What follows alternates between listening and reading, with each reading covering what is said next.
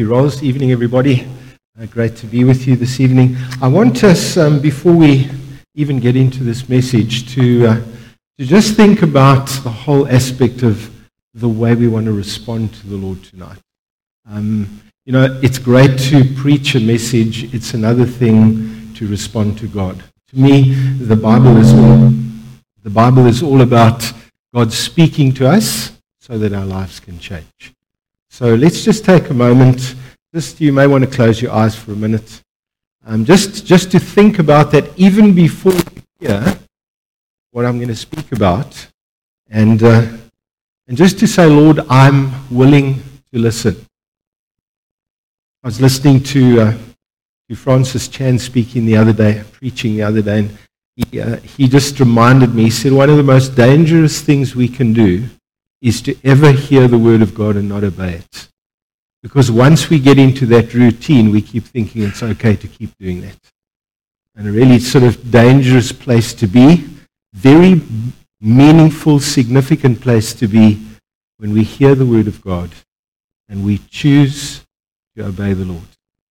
And so, Father, we come to you tonight not because we get it all right, but we come to you tonight because we know that your ways are the best ways for our lives. Lord, we choose to obey and we choose to follow because, Lord, we want to embrace the fact that you've said that I've come that you might have life and you might have it more abundantly. And, Lord, we know that the life that you've brought us, kingdom living, Lord, is significantly different to any other life that we've ever known, any other way of living that we've ever known. And I pray tonight, Lord, that our hearts will be open to what the Spirit is saying to the church. In Jesus' name, amen. All right, so if you are visiting with us for the first time tonight, we've been slowly making our way through Philippians. It's been a nice journey, an exciting journey. But the whole theme of Philippians is summed up in chapter 1 and verse 27. And Paul's concern is about the way that you and I conduct ourselves as believers. It's the way we live out our faith. And so in verse 27, and that really summarizes everything else that he's going to talk about. Whatever happens. Can I just sit on that for a minute? Whatever's going down in your life right now. You can be going through an amazing moment. If you've got a ring on the finger, that's an amazing moment. But you might be going through quite a tough moment at this present time. Whatever happens, conduct yourselves in a manner worthy of the gospel of Christ. That's the theme of Philippians. In other words, the way that Christians conduct themselves is important, both when we're being blessed and when we are going through hard times. Now, when it comes to chapter 4, which is where I want to land this evening, Paul is very grateful to the Philippians for a financial gift that they've sent him.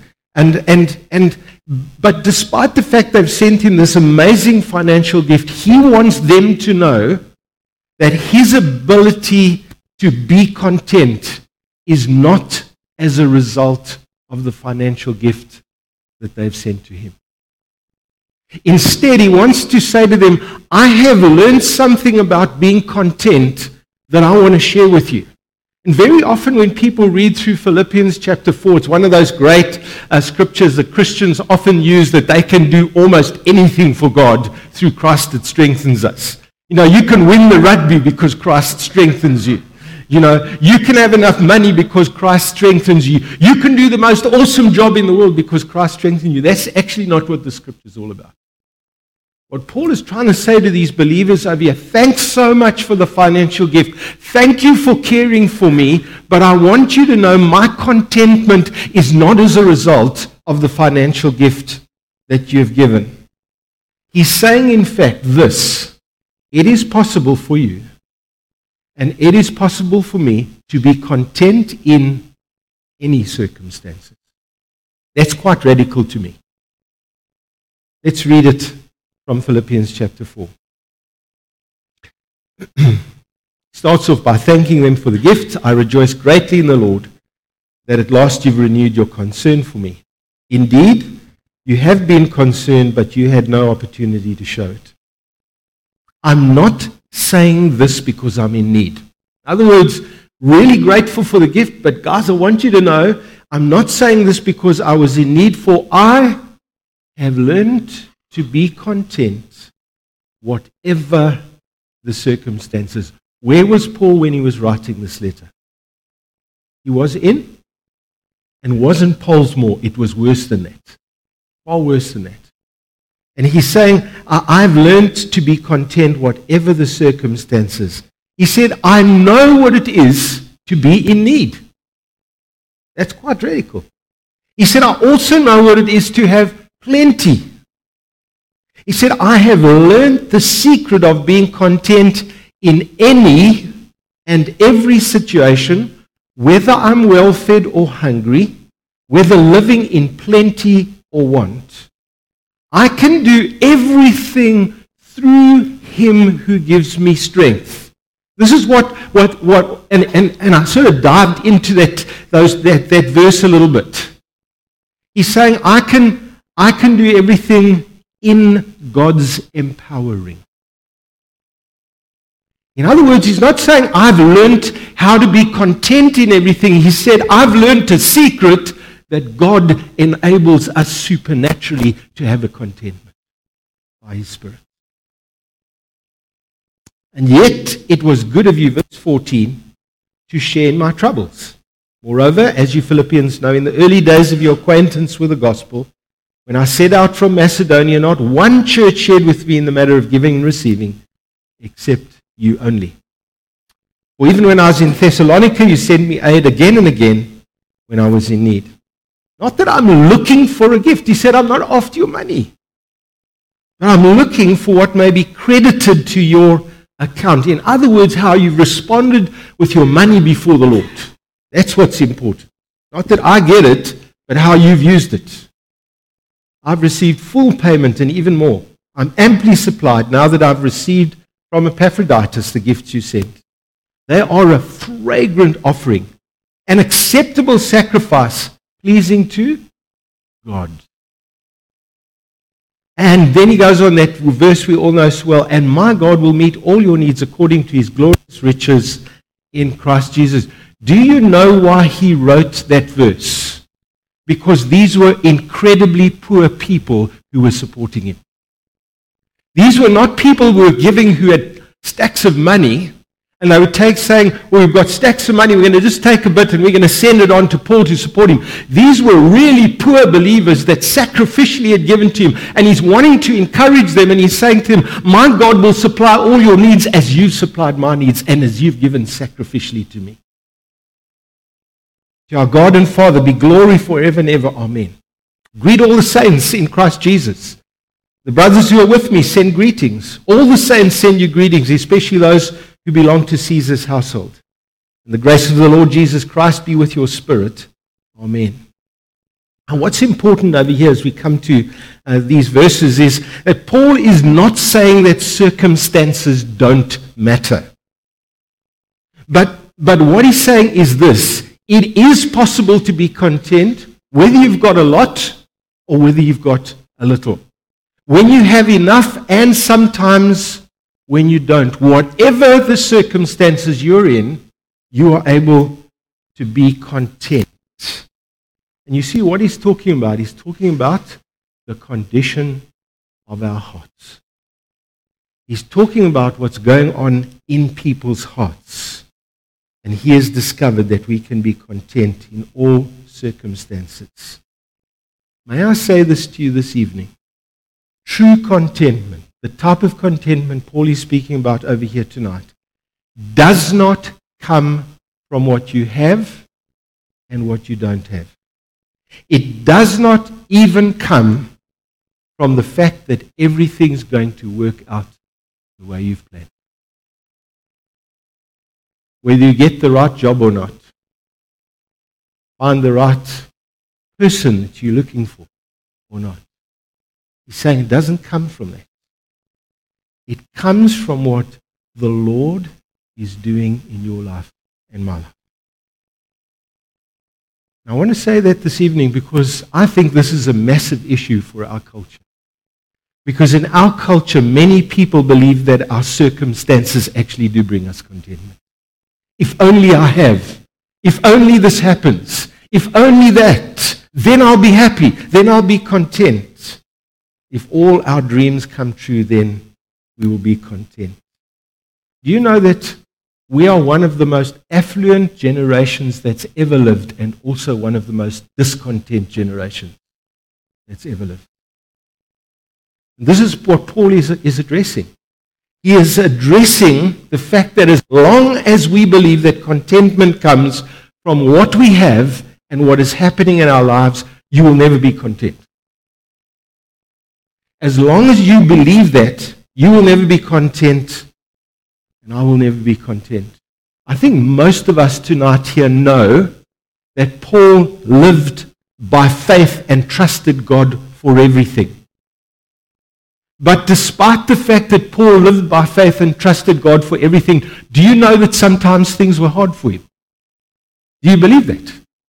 He was a man of faith. He was a man that lived by faith, trusted God for his finances, trusted God in his ministry, trusted in God's leading. Listen to what he says about his life.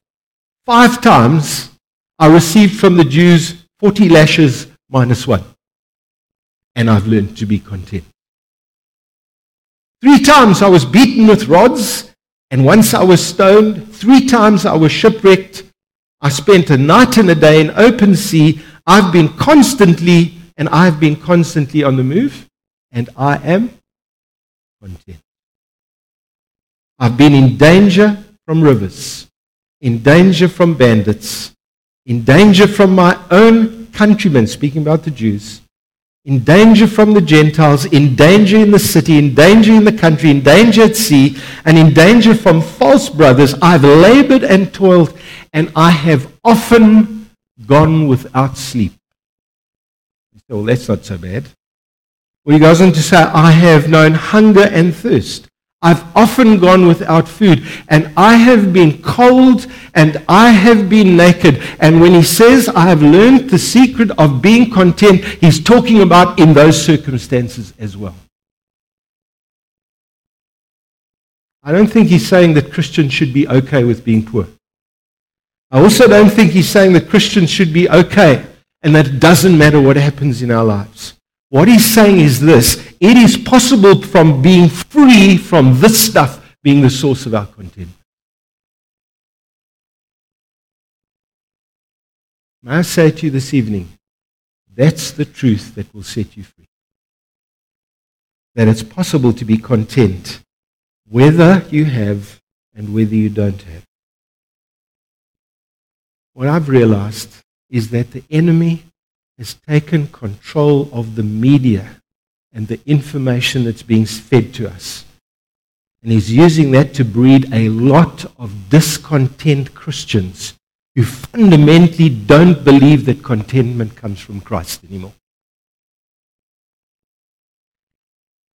It is almost unusual to speak to a person who's going through really tough times and they say, you know what, I'm really good.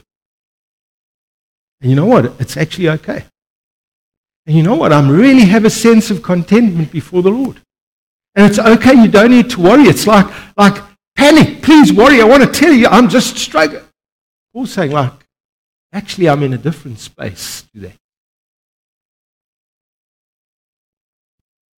It's almost a sense of what God is saying to the church today. I need people who speak about the fact that I am content in Christ and because of what Christ is doing in my life.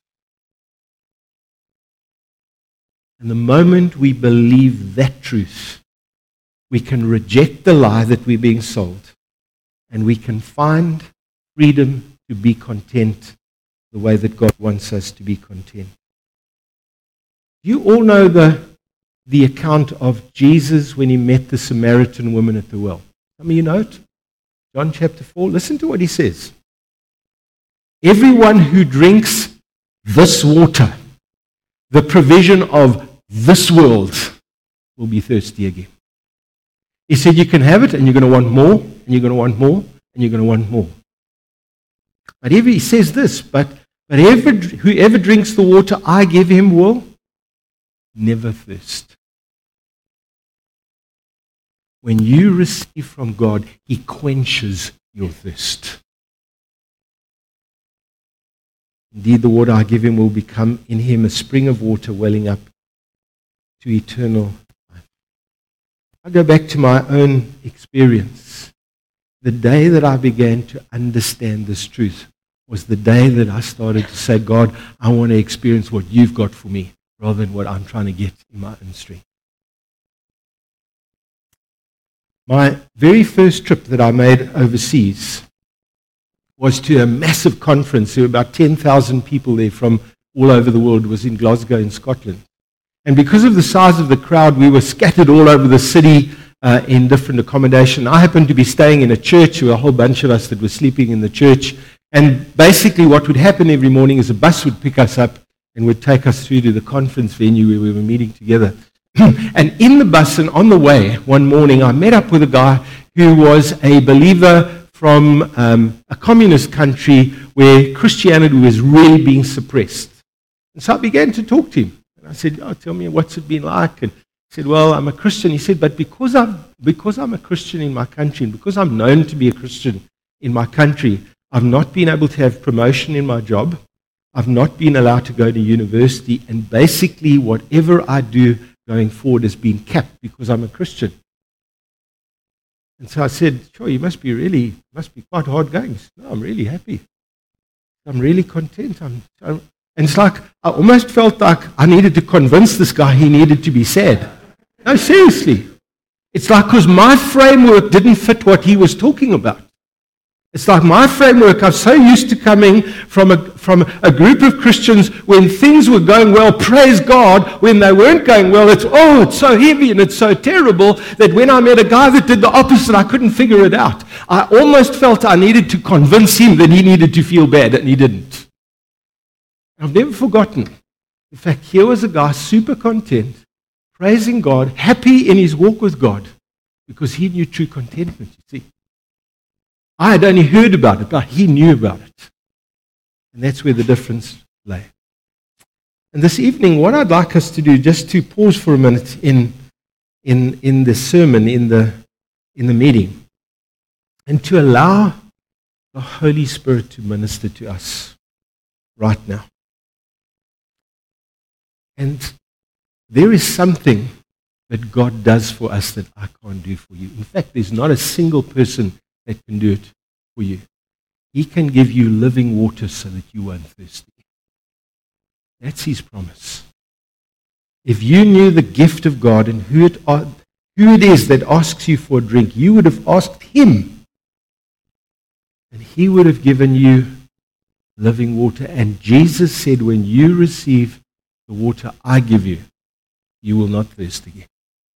You will not be chasing after other things to fill your heart.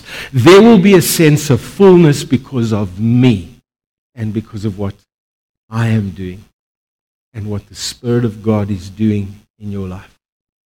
Now, I want us just to pause for a minute.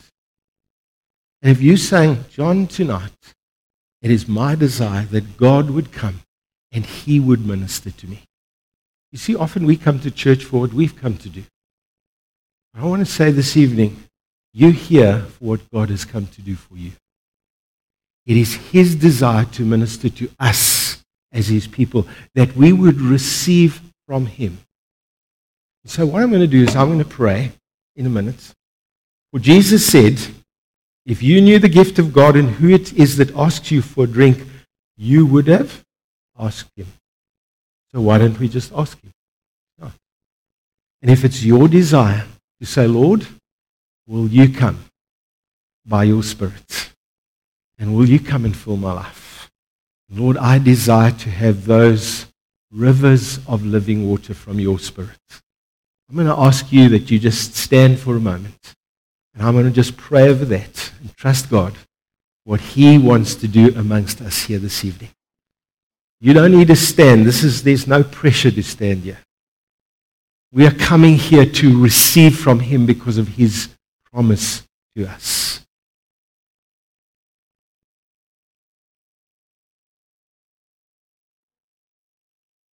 And you're standing tonight because you are trusting Him. Not because you feel a certain way, but because you believe what He has said is true.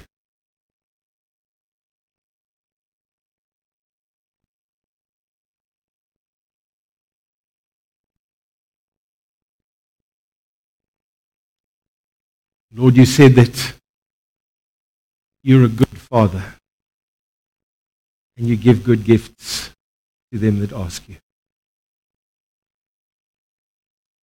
And Father, here we are tonight. Lord, we don't want to take our cue from the world.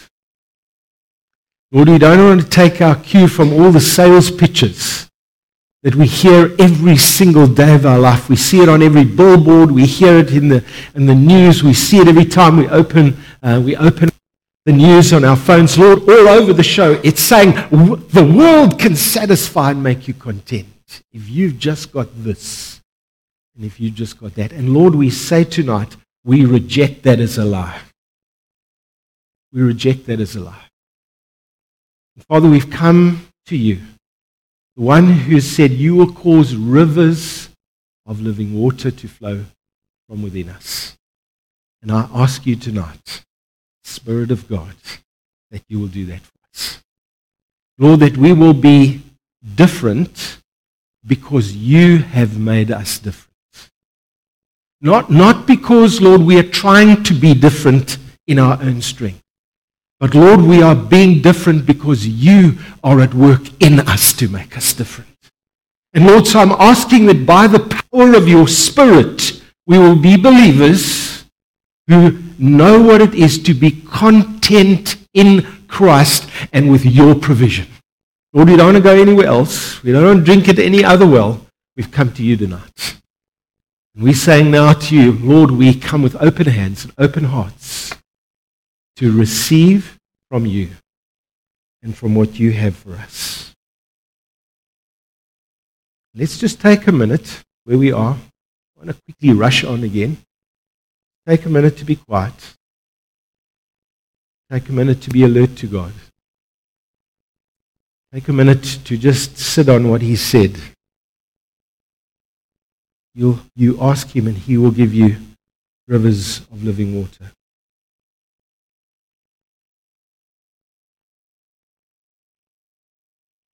Lord, we've come to receive from you. We are thirsty, we long for more.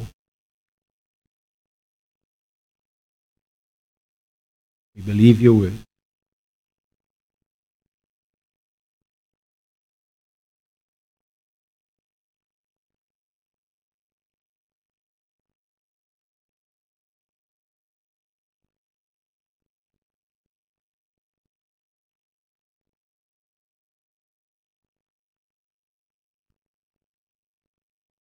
Thank you, Lord. Amen. Be seated. But I want to move on from what we've been talking about and what Paul's been saying, because he goes on to talk about the fact that an inner reality needs to affect our behavior on the outside. You can't just talk about things changing on the inside if it doesn't translate into an outward behavior. And so the moment we start to say we're going to trust God, we're going to believe what God is saying in the Word over here, it starts to bring a shift in what we're doing and the way that we carry on. And so Paul says over here, I have learned the secret of being content. And what he's saying, the secret is this. Not I've learned how to be content, but I've learned the secret of being content, and it's what God enables me to be like. I know what it is to be in need. I know what it is to be in plenty, verse 12 and 13. I've learned the secret of being content in any and every situation, whether well-fed or hungry, whether living in plenty or want. I can do everything through Christ who gives me strength. Is that up on the screen? Can we just read this together? I can do everything through Him who gives me strength. By God's power and by God's enabling. But what does it mean to put that into practice? How do we actually do this? How do we get this right? How do we find this contentment that we've been speaking about this evening? I want to suggest to you a few practical ways that you can go about it, because for me, it is not just an instantaneous thing, but it is the journey of life that we are living in contentment. The first thing that I want to suggest to you is that we need to give ourselves to regular times of prayer. There is a lesson I have learned that I'd like to share with you tonight. There are times we need to keep going until there's a breakthrough.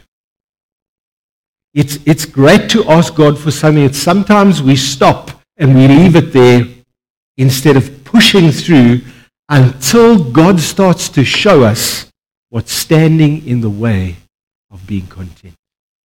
You see, sometimes there are things happening in our lives that are blocking this, that are preventing it happen.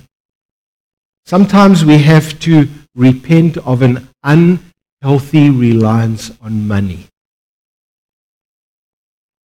That's what we need to repent of. Sometimes we need to repent of the fear of not having enough. Or putting all of our focus on our dreams coming true, just the way we wanted them to come true, instead of putting God first. You know what I've discovered? Until we deal with the blockages, you find you can't see the rivers of living water flowing in your life.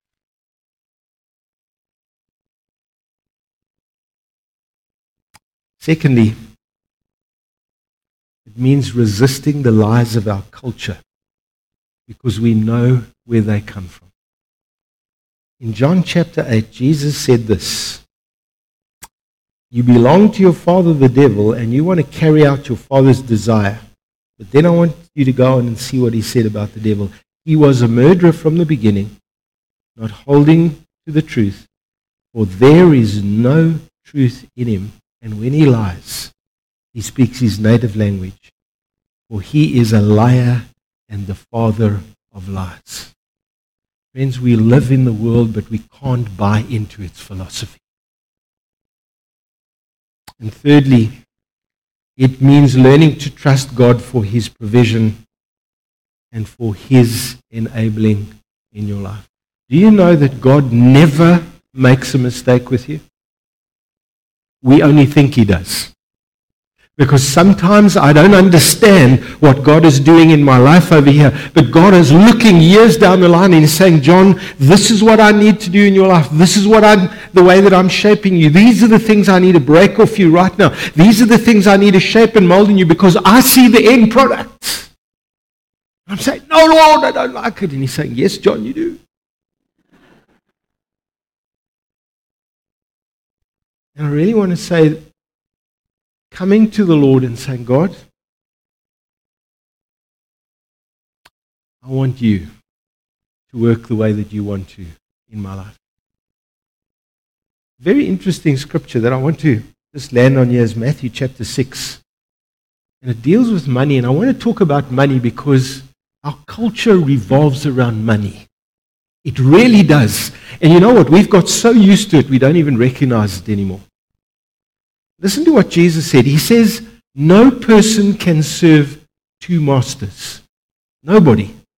Either he's going to hate the one and love the other, or he'll be devoted to the one and he will despise the other. Therefore, because you can't serve two masters, do not worry about your life, what you'll eat, what you'll drink, or about your body, what you'll wear. He's saying when you do that, you're starting to serve another God.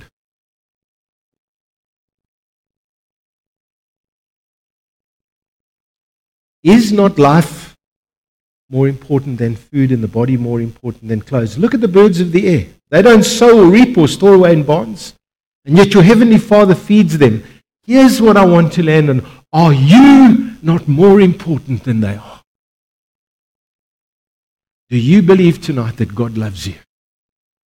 Do you really believe that God cares for you? Do you really believe that you are precious in his sight tonight? Because if you don't believe that, you're not going to believe his provision for you.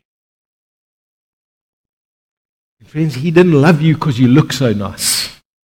He loved you because Jesus is so good. Who of you, by worrying, can add a single hour to his life? You know what? You probably lose a few hours if you worry.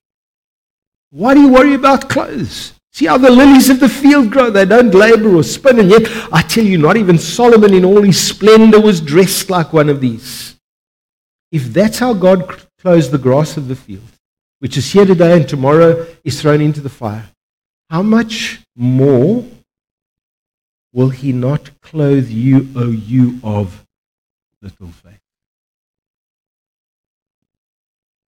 So don't worry saying, what shall we eat, or what shall we drink, or what shall we wear? It says, for unbelievers run after these things, but your heavenly Father knows that you need them.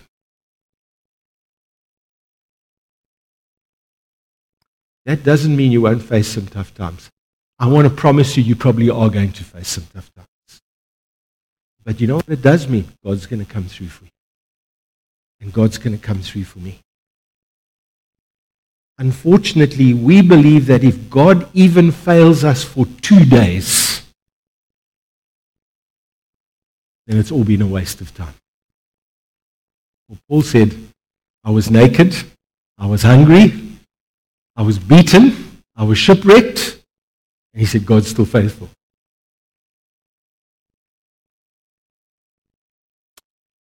How are we doing for time? I think I need to skip the rest and wrap it up. I wanted to, this evening, to finish off with something quite practical. So in the front over here, we've got some pieces of paper, we've got some pens, and we've got some boxes. I thought it might be good for us to deal with some of the stuff that often clouds our vision when it comes to contentment and God's provision for us. And so there's going to be an opportunity for you tonight to take a step of faith. The reason that's important to me, we started off by speaking about how we're going to respond to God's word.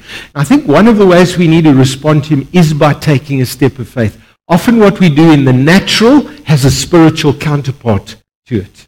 And so for some of you, and what I'm going to invite you to do is to come and grab a piece of paper during the worship immediately after this.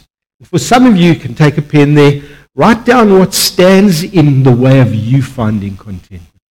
Now, I'm not going to go and read these afterwards. I don't have the time to do that. But you are writing this down before the Lord. Okay. All I want you to, if there's something that you feel is standing in your way of finding true contentment before God, write it down, fold it in half, and drop it in the box during the worship time. Perhaps some of you need to repent of the fear and worry that God will not supply your need. Write it down. For some of you, you need to confess before the Lord, you have so much and yet you're still discontent. There's still a deep hunger and longing inside of you. For some of you tonight, it means taking a step to start giving to God's work out of what He has entrusted to you, even if it's your pocket money. And it's part of the message I didn't get to tonight.